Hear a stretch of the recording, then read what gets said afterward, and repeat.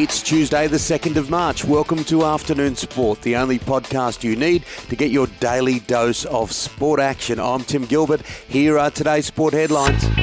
Australian cricketer Beth Mooney has belted the highest score by a Queenslander in the WNCL, embarrassing Western Australia's bowling attack. The 27-year-old smacked 163 off 139 balls to help the Queensland Fire post their largest total in WNCL history in a 160-run win. Mooney's innings featured 16 boundaries and ranks as the 6th highest individual score in the competition's 25-year history.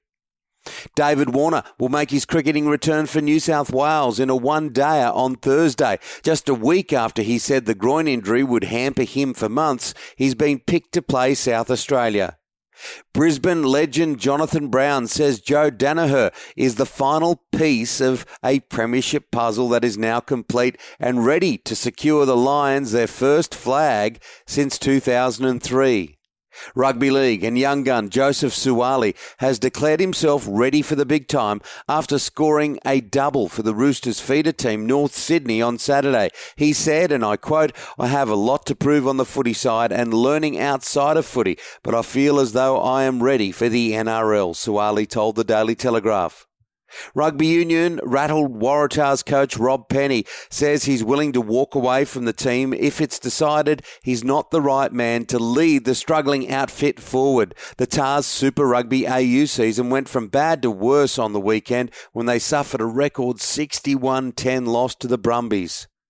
The next great V8 rivalry will be born in Bathurst this year, with the first completed Camaro to be revealed at Mount Panorama in October. Tiger Woods has taken to Twitter to thank his colleagues for showing their support by donning red and black in honour of him after his shocking car crash last week.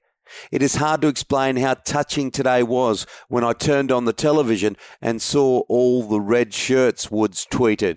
"To every golfer and every fan, you are truly helping me get through this tough time." A secret meeting between Prime Minister Scott Morrison and Olympic bosses has emerged as a crucial factor in Brisbane's charm offensive for the 2032 Olympics. Paul Gallen has slammed Lucas Brown ahead of his fight against the former WBA World Heavyweight Champion, declaring he's not worth the pay slip that looms and labelling him virtually irrelevant. And the English Premier League has yet another VAR controversy on its hands after Manchester United and Chelsea had a 0-0 draw. United's top four clash at Stamford Bridge may have finished all locked up, but all the talk after the match was about a curious handball non-call that went Chelsea's way. A Chelsea player appeared to handle a ball inside United's penalty box, but the VAR refused to overturn the referee's on-field decision. That's it for the afternoon sport headlines. Make sure to join us for our deep dive show, released at 2 p.m. every Monday to Friday, where I'm joined by my co-host and former Australian cricketer, Shane Lee. Today we will be joined by Jaslyn Hewitt and Rob Gilbert. Hit subscribe on your podcast app now so you don't miss it.